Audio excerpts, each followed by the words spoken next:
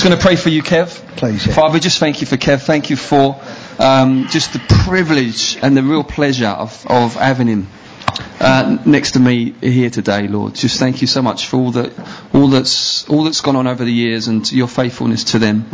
And I just pray, Lord, that as he speaks to us this afternoon, that our hearts would be touched, our minds would be renewed. It would just be a work of your grace among us through this man. Amen. Thank you. Thank you. Such a lovely welcome. It's so rare we're back, and but I know that you have cared for us as a family. I know that for years, with barely ever seeing us or hearing much from us, and we are grateful. And I just want to just say that as a family, thank you for carrying us in your hearts. Thank you for blessing us as you have. So thank you, and what a beautiful time of worship. I feel freedom. Thank you, Hasia. I feel freedom this morning. So I hope and trust that Jesus will bless us together. Steph asked to speak on faith. It's a bit like being asked to speak on prayer. Oh my goodness. Have I got any? And am I qualified? Is the first thought. And I do have some faith. I thought, yes, I do. And I began to think, so what sort of faith do I have? And I sort of settled on the kind of three. If I think about faith that I've experienced, what I understand of the Bible at present, there are sort of three really. There's that faith that took a 25-year-old fella who never knew God and who had no knowledge of him, and suddenly one Saturday morning in May 1992, I just believed. And it was faith that didn't come from within me. It's faith that came from without me. And whether you're raised in a Christian home and you have knowledge of God, there is a moment where suddenly it turns from knowledge and it turns from awareness into trust, into I put myself in Him. You know? There were people with so much knowledge about Him, but they've never done that bit. Because you can't do that bit. It don't come from you or me. It's a gift. It's freely given. And the appeal Steph made earlier, it's a gift. There's no change required. None. No change. No work. It's freely given to me. And I trust and believe and I'm rescued in a moment. And I'm aware of that. And at one time, there's another faith that talks about in 1 Corinthians 12, the gift of faith.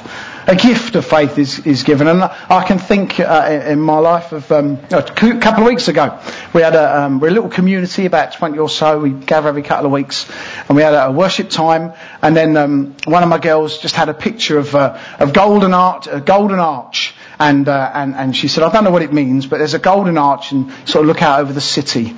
And I thought about McDonald's. I was thinking.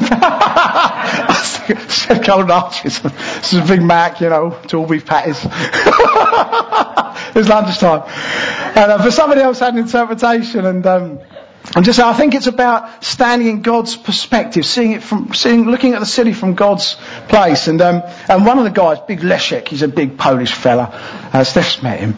And anyway, he's really inflamed nerve endings in his back. And I knew this when he came in, so I thought, I'm going to pray for him this morning. It would be good to do that. But then this word came about God's perspective. And there was just this rise of, okay, so come on, we're going to stand in God's gates here, God's good gates. And there is pain. What's God's take on that? Yeah. Well, He hates that. He loves this man. Yeah. And He wants freedom. So it was more than just God, we love Him, bless Him. It was pain in Jesus' name. Release, we speak release for you. And there was it was effortless. Wow. It was. And the following week, we were away together. We had our weekend away, and he was healed. He was doing all this sort of thing. And some of the guys said that in itself was a miracle. He's a big fella, just never done it before. But he was like, wow, I couldn't tie my laces this morning. My wife was having to do all that. And the following week, he still had a little bit of pain the following weekend. And actually, I didn't pray for him. But what I learned from that is there is a gift of faith. There is this thing that comes as like a fuel injection for a work, for a moment, for a long-standing good work that God's calling you to. From your perspective, it's like, this is just ordinary, this is just life. Where's that? Because it's not from within me, it's a gift of faith for a work that God's prepared in advance for me to embrace. And so that's the second, when I think of my life and faith, is that second faith. And then there's a third faith that I'm aware of in our life, and I want to speak on that this morning. It's sort of describing it as faith to finish, faith that becomes steadfastness. And I want to share some will be quite personal, things I've not shared before really, certainly not in a setting like this. I hope that's okay. I hope I don't fall apart. But I want to share about faith that becomes steadfastness. Talking to a young guy just outside this morning, one of you guys. He said, my ambition is I just want to finish well. I want to see great things for God and salvation, so on, but my great dream is I want to finish well. So do I. And so do I. And so there is this faith to finish. And in James, you can turn if you like, we'll just refer to it throughout. We'll preach from Psalm 46. But James says, "Count it all joy, my brothers, when you meet trials of various kinds, for you know that the testing of your faith produces steadfastness. Trials, suffering, and faith together can produce steadfastness." And steadfastness is the currency that is going to take Kevin Riley through this journey of life and plant me at some point in the ground, happy and free, and that moment of transition where I fall asleep and I wake up, and it's not as if through the flames, but it's well done. I want that. And James says that steadfastness comes as faith in God and circumstances beyond me, beyond my capacity, are mixed together. And if I respond well in those things, then this wonderful currency of steadfastness is created within me. And it's that is going to lead me through. It's that that's going to help me press through till I come to a glorious moment where I'm fully embraced by God and in that way. So that's what I want to speak on this morning. If you turn to Psalm 46, please. James gives us this kind of distilled comments about suffering and faith. Psalm 46 takes us on a bit of a journey. It's a song, and it's like a country song. Country. I like country songs. They tell a story, and I like stories. I'm not going to sing it to you, but I like it. And Psalm 46 is like this kind of journey story of a people who have faced some things and walked with God through them. And I hope that it will help us on this subject this morning. And it's important just to say that we're not born again with this faith. Right? We're born again with the gift of faith. This steadfastness only comes through our engagement with tough things and trusting God. It comes as we connect with these things. We're not born again. I think I am as a young man, as a young Kevin Riley. I'm taking over the world. Really, I really kind of had that sense of... And as I get older, I sort of discover actually there's frailty and weakness in me. And I was unaware of it then. And I've discovered that actually as I embrace difficult things and as God has ordained for me and purposefully set apart circumstances that are hard and tough, it's important that we honour hardship. It's not accident, it's not satanic attack, because we don't believe Satan actually rules. We believe overarching it, there is a loving Father who has taken my life and he has prepared every good work. And he has allowed these things to happen in his goodness and wisdom. So we honour those seasons of tough things that people face. We understand that in that God is drawing very near and very close and has a particular and special work of love and grace to bring to that person in that season. Very important. It's not about get over it and get through it, because we understand that actually in that season God is drawing near. God is producing something in this person, because in his love and mercy he knows that person needs something for the journey that lies ahead. And steadfastness is being cultivated and created and growing in that person as they wrestle with this particular whole range of different situations. This steadfastness, it's essential for us to finish the race that God's marked out for us. It's unavoidable, not simply because Jesus said, if they persecuted me, they will persecute you. Though that's true. Suffering is unavoidable because I believe it is the way that this steadfastness that James speaks of is produced. And so in that sense, there is a giftedness about it. So painful, some things. So very difficult. And yet there is a giftedness that comes from a loving Father that says, I know. And there's a sharing in of sufferings that draws a man or a woman, a family, into something of the experience of Christ. And there is a togetherness and a fellowship that is forged in that produces this currency, this capacity to stand to with conviction and resolve and not to give way and not to give it up and not to turn to this or to that, but to follow through. And there's a giftedness about it. And James jumps in with, count it pure joy. And Psalm 46 is going to help us to do that. So let's turn there now. Verse 1, Psalm 46. God is our refuge and strength. It's a statement of fact. It's a song of intent. God is, and God is. He will be. I will make him mine. It has that about it. It's a song. It's an expression of truth by people who are facing some things, and we'll look at that in a moment. He is our refuge and strength, a very present help in times of trouble. God is the beginning of this story. God is the object of this story, this song, as we'll see. Faith that becomes steadfastness, that is forged and shaped and becomes this currency that leads me through, puts God at the very beginning. God. Hardship and suffering will force you, because hardship and suffering it strips you of options. It places you in a situation where you don't have what it takes to change the situation that is causing you pain. If you can change it, it's okay, it's a bit tough, but I could work a couple of hours and, make the extra money. I don't mind hard work.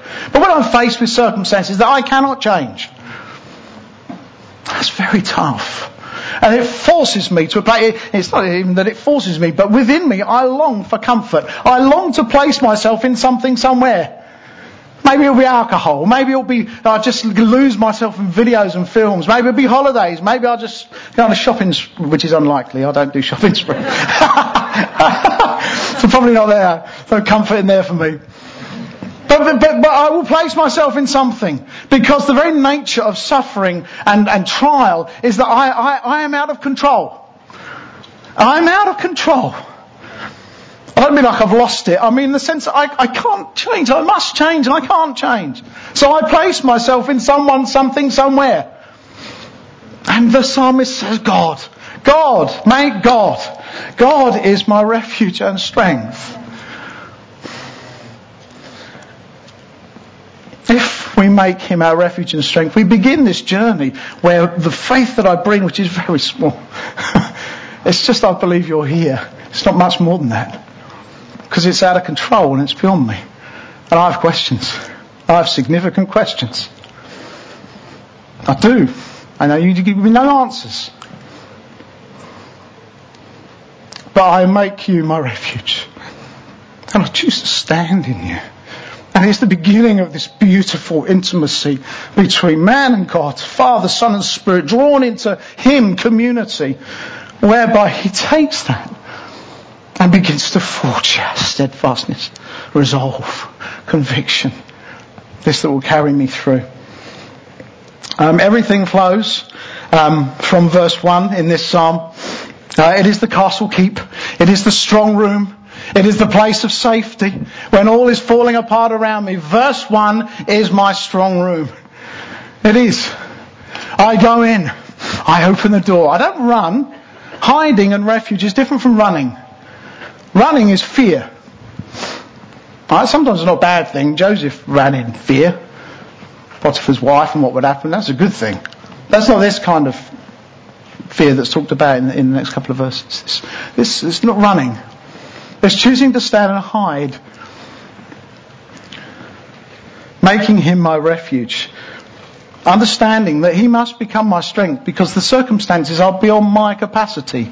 And so I need a source of strength from without me.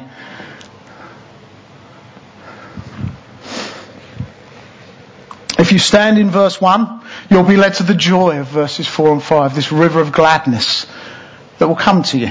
If you stand in verse 1, you'll experience the intimacy and fellowship of verses 10 and 11. If you stand in verse 1, if you choose, because we do choose, because when it is that bad and that all-consuming and that impossible, and when we've considered the implications of this set of circumstances for my life, we're going to run somewhere. And if we choose, God is our refuge and strength, then the blessing of gladness and of intimacy and fellowship absolutely will be ours, and more. We will see that. Our son Flynn was born on the 3rd of May 2012. He was born at 8:20, and they gave him 3 hours to live, and our world was turned upside down. Never experienced anything like it. It was awful. Told the kids the next day, they were with friends. So on a Thursday night, on a Friday, we're just thinking he's going to go. We just don't know what to do. And on Saturday, Em's just lagged up in hospital for days, going to and from hospital and trying to make sense of things. And then come the Sunday, and Sunday morning,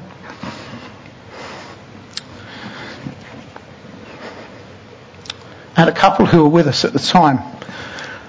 We had time together. I remember kneeling around a coffee table. We broke bread, I think. We worshipped. Bless the Lord, oh my soul. A million questions. Just numbness. Not even perhaps questions, just numb. But but God is my refuge. I don't understand. I don't know what it means.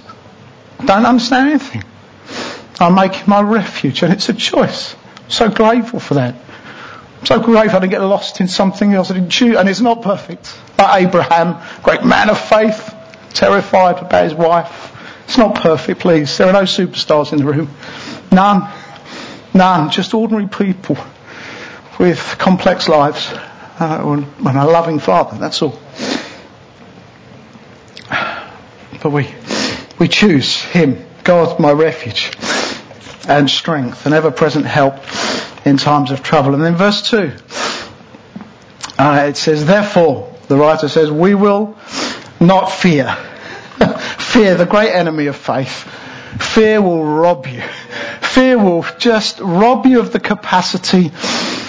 Is even the right way to phrase it? It will just take from you. It will bind you. It will hold you. It will prevent you from travelling. It will lock you in. It will shape your life in so many ways. And the answer is not, I will not be afraid. The answer is, God is my refuge and my strength. That is the answer. And it's taken me years. I'm 48 now. I used to get locked into, I can do all things. That was my, where's Kevin? I don't know, but he's doing all things. He can do anything. Doing all things somewhere. Through Christ who strengthens me. How does He do that? So it's almost like an afterthought. Through Christ who strengthens me, I can do all things. He strengthens me as I'm driven to refuge, and as I place myself in Him, and as I recognise my weakness and frailty. So His strength rises up within me. And so fear is forced out because perfect love, who is our God, is pressing in on Kevin because he's chosen a place of refuge, somewhere to hide. Weakness is such a blessing. It's such a blessing to recognise weakness. We honour strength and glory. I'm not saying that's a bad thing. But weakness, this capacity that says, Lord, it's you, and it must be you. That is wonderful. That's what we're about. That's what's going to lead me home, actually. Because I'll go so far on what I've got. And then trial and suffering comes, and I realise I ain't got what it takes. See? And God in His kindness leads me to that. Because I can't get to the end on what I got. At some point I'll run out. And so God says, I'm going to build steadfastness into you, Kevin. Therefore we will not fear. They had reason to fear. Earthquakes, it says, mountains shaking and disintegrating, roaring, foaming oceans.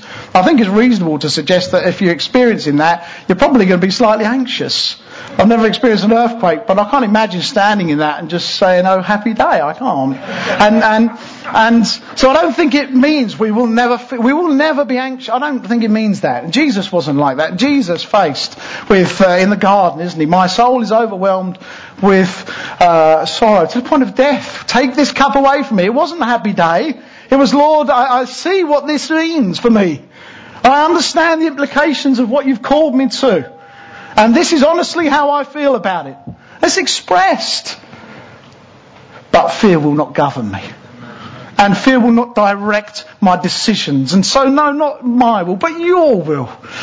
Take this cup away, but no, not my will, but yours. It will not have its way over my life. It will not govern me. It will not have authority over me. I will not allow it to draw me into other places of comfort. This is what the psalmist says. This is the song. From within the loving, strong room, that is God, Father, Son and Spirit, I have freedom to honestly survey and talk to Him about the implications of what I face. We should. I remember Steph preaching at our son's funeral, and from Job, I remember him saying that the only good thing that Job's friends did was they listened at the beginning. That was the best thing they did. Because it's so important that when you suffer and you face something, that you're able just to talk, not be fixed. God works all things together for good. Oh, I'm going to punch you. Don't say that. Don't say that to me now. Go away. Really, I know it's true. But there is a journey here. There is a journey. But rather than that, say God is Kev, come here. God is our refuge, not yours, because you need Him. You really need a refuge now. So God is yours. I pray. No. God is our refuge. We're the same. I'll stand with you. Been blessed with some, including Steph, who just like that. Not fixers. Not simplistic. So complex. Emotionally, spiritually, physical.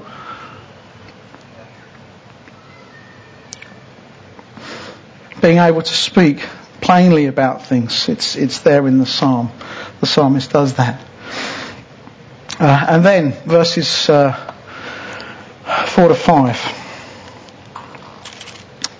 There is a river whose streams make glad the city of God, the holy habitation of the Most High. God is in the midst of her. She shall not be moved. God will help her when morning. I'll come to that in a minute. There is a river whose streams make glad. This is the joy that James speaks of. As I'm forced to choose God, I choose. And this is the faith bit, because I've got to choose. It's not like the everyday stuff. I just love God. There's a choice. I'm breaking up. And so that's the faith. And as I place myself in Him, then there is the promise of joy. It's not, come on, Kev, find something to be thankful about. That's not it. The psalmist pastors, the song pastors me. It shepherds me. It says, come on sheep. Come on wounded man. Here. As I place myself here. So I speak honestly about it. So the river of God, the gladness of God is made available to me. I'm drawn into this happy God who takes my tears. So joy from one who has the capacity to draw near in sorrow is wonderful. If it's just be happy from somebody who fails to understand, I struggle with that. But this is God, and Jesus said He shared in our sufferings. He took on flesh. He's experienced weakness. He's been tempted in every way. He knows what it is to be a human being. And I'm drawn into that as I choose Him as my castle keep. And I'm drawn in, Father, Son and Spirit. Perfect in love, perfect in honouring one another, preferring one another. The Father says, I give it to the Son, and the Son says, no, but it's your glory. And there's this glorious freedom in Father, Son and Spirit. Magnificent. And here in this place of refuge, I choose to come.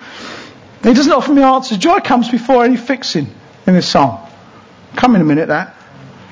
But before that, there is this, I'm just drawn into him. One who knows. One who's shared in suffering. And so gladness comes. It speaks of the friendship and fellowship in Genesis at the beginning.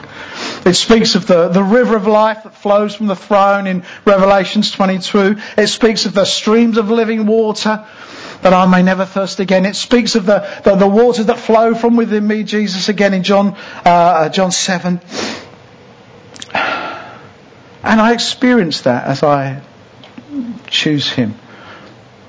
And I choose to make him my refuge. God is in my midst. And therefore I will not be moved. Faith that leads to steadfastness is not something I feel or muster up. It's a position that I choose to occupy. It's not emotion that I don't think. I think when people are at a wall, when really there is very little you can left options, stuff that you can do.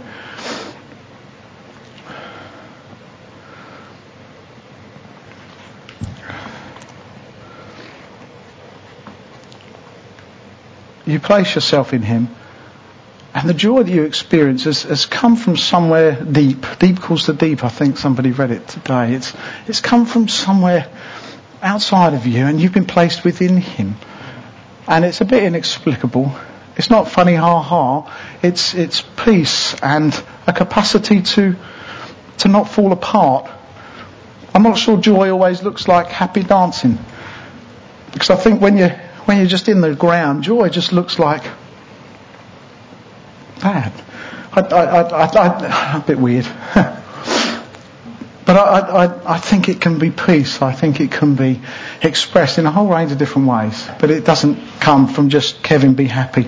It comes from fellowship and communion with him.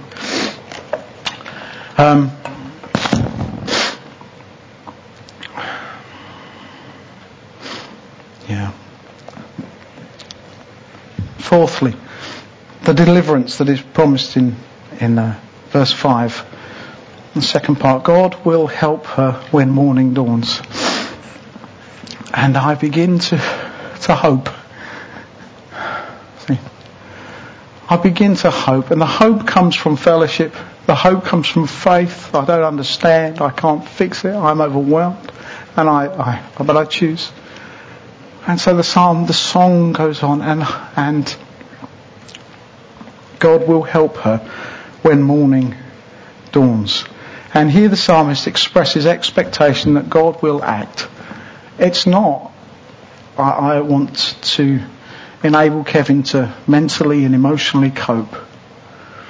It is, God, we sang it, he is alive today and he is risen and he will act. He will act.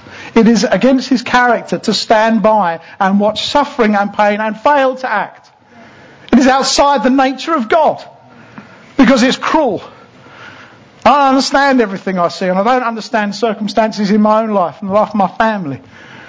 But I believe that verse. I believe that God will help her when morning dawns. And I don't know quite when the morning is. And the morning dawning wasn't in the life of our son in those 7.5 months. So I believe God sustained him and graced him with months, having been given hours. But I believe that there is a resurrection. And I believe that our son and brother that there is a rescue, there is a salvation. And some will say that's a bit of a cop-out. No, I believe in the fullness of God's capability. And I trust in his love and wisdom that says, it's not for now, Kevin. It's not for now. I can't kind of prove that or argue that, and I wouldn't care to. I just trust because I'm in the castle keep. I'm in the strong room. And there he is. And I trust. And his ways are not my ways. And I choose when he doesn't act to raise our son to health, I choose that there is a loving wisdom that has has not acted in this time and space. I just choose to believe that. And I believe that he enjoys a healthy body now. I believe that. He must act. Help is coming. He must act. It's not a vain hope in your circumstances. Long suffering is just by its nature long. And I've not experienced long suffering actually, as real as these things are to me. Long suffering, years. I know people who have. I know people who have endured for many years. Long suffering, and God has not acted. God has not brought change that has been hoped for and prayed for in this life, and yet there is a hope, there is a trust that He will, and we live hoping and trusting. And then when circumstances don't match as we hope for, we believe in the full regenerative work of God, the fullness of His salvation. We believe He's coming back. We believe He's going to make all things new. We believe in restoration. We do. We believe those who have fallen asleep ahead of us, untimely in human eyes, actually there'll be a coming together, a glorious meeting. So we believe for God to act, not simply that He will enable me to endure. And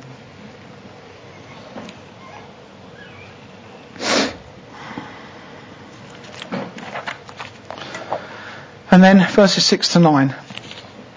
The nations rage, the psalmist says.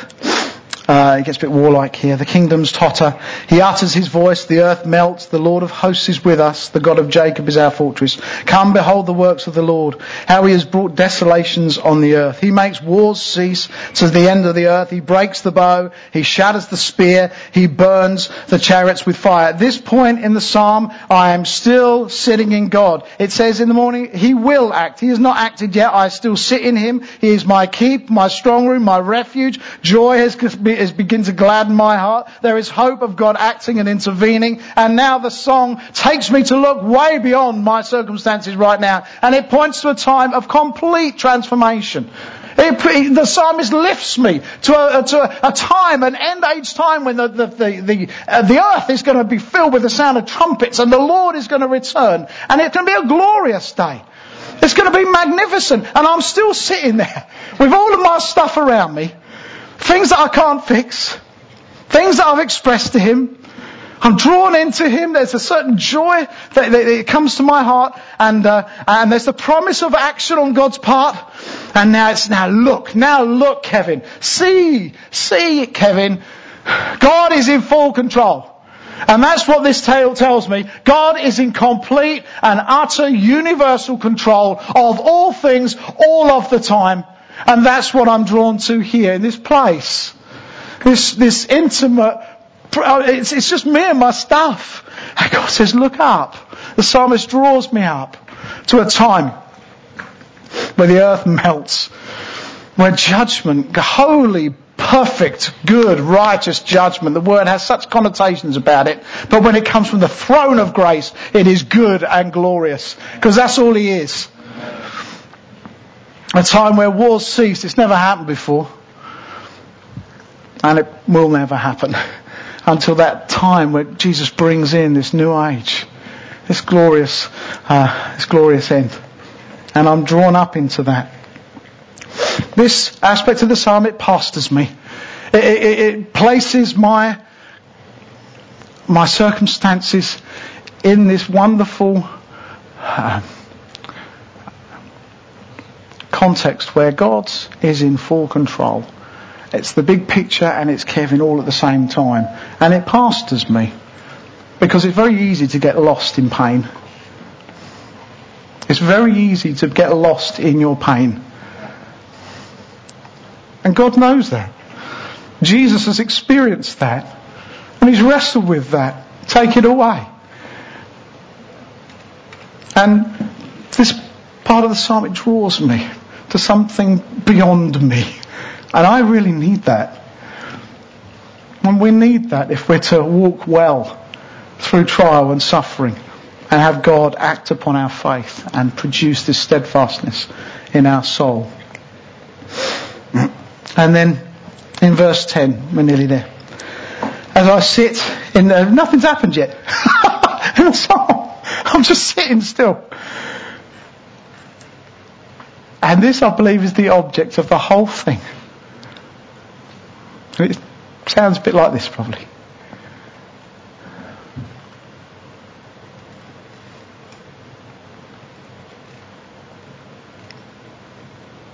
It's just peace, silence, stillness, contentment, trust, hope. It's not crazy Daisy pulling your hair out. How am I going to work it? It's Kevin, be still and know. Be still and know. I have so many questions.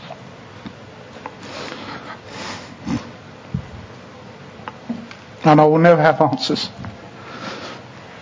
And I might bet saying that Jesus died with a question on his lips. Why have you forsaken me? And the only answer to that is to be still and know, to be still and trust. It's a very simple life we're called to lead. It's a very, very simple life. It becomes so complex. I don't understand why. Make him your refuge. Journey with him in these things. And you will experience this place where God is God. And you can trust him. It doesn't come from you. It comes from your fellowship with him.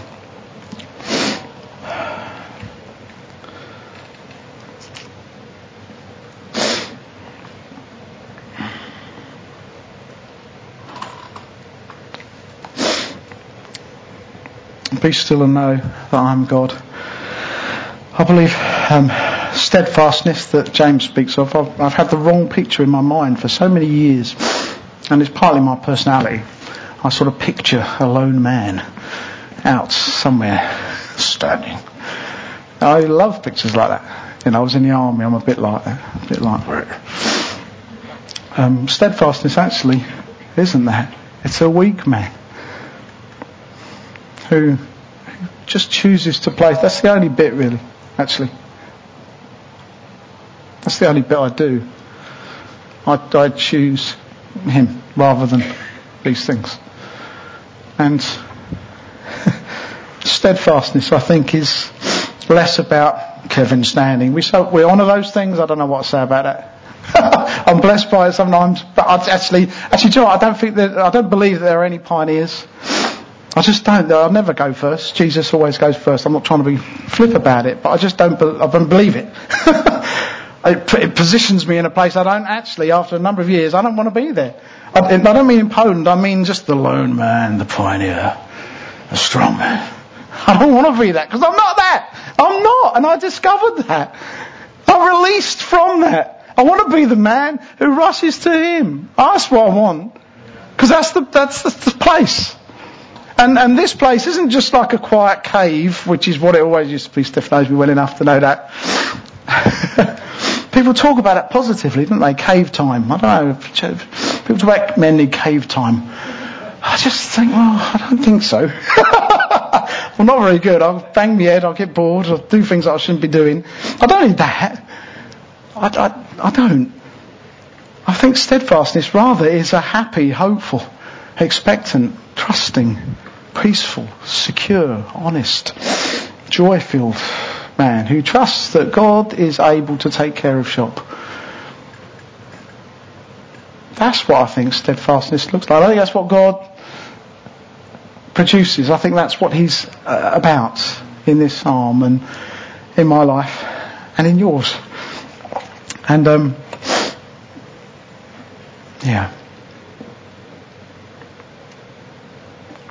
to be still and know in the midst of suffering is to experience the development of faith into steadfastness. To be still and know and trust, that is steadfastness. That's it. And as I practice that, so it deposits in me something, and it builds and it builds, and I go and I arrive home in the way that God would have me. And then the last verse: the Lord of hosts is with us, the God of Jacob is our fortress. And the psalmist finishes as he began. God's presence with us, a refuge, a fortress to us. God of Jacob, I love that. It's become the God of Jacob, God of Granddad's God. That in itself speaks of steadfastness. It speaks of a generation to generation, a God who is good to my family. That's what I want. When I reach the end of my days, I want to be knee deep in grandchildren. And really, my dream is, that they'll talk about, the God of great granddad Kev. Yes, that's right. But I do. I just, like the young guy I was speaking with earlier, I believe in the things that God's called me to, and they're precious to me. But my great hope is I want to finish being still, knowing and trusting, happy. I want to be a happy man in the midst of circumstances that God has ordained and purposefully set apart for me to embrace. They are holy things, and we're not into fixing people's circumstances. We're not. It's important that we understand the wisdom of God and the love of the Father, that within this season I'm about a very precious and special thing. I'm bringing about change that won't otherwise occur. And the way that we care for one another and minister to one another is very important. It's very important that we have that understanding. This is a holy, holy time. Very holy. They never understood that about Job. And God is doing things that are deep and significant. Can we stand together? We just pray. Is that all right? What's the time?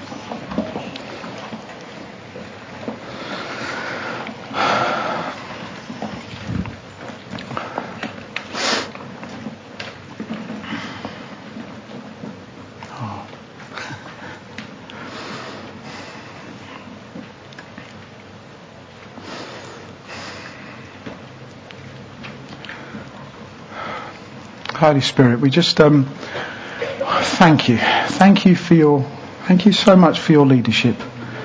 This is not a human thing, Lord, to discover joy and gladness in the midst of suffering.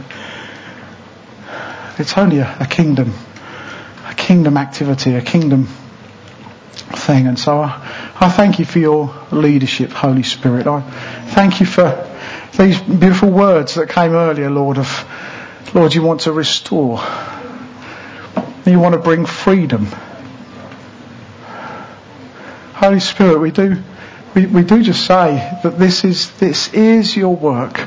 This is your ministry to us of restoration, of deepening friendship and fellowship in our hearts. This is your work, and we receive it. We welcome it. We honour, Lord. We honour seasons among us. Even in this room, we honour. And I guess it's a personal thing to, at some point, give thanks. We don't rush to that. But perhaps after time there is an opportunity, Lord, to say thank you. Even in the midst of trial. We don't rush to that in some horrible religious way. But we recognise, Lord, that fellowship with you has the capacity to transform me from the inside and to bring joy where there is pain and mourning to dancing.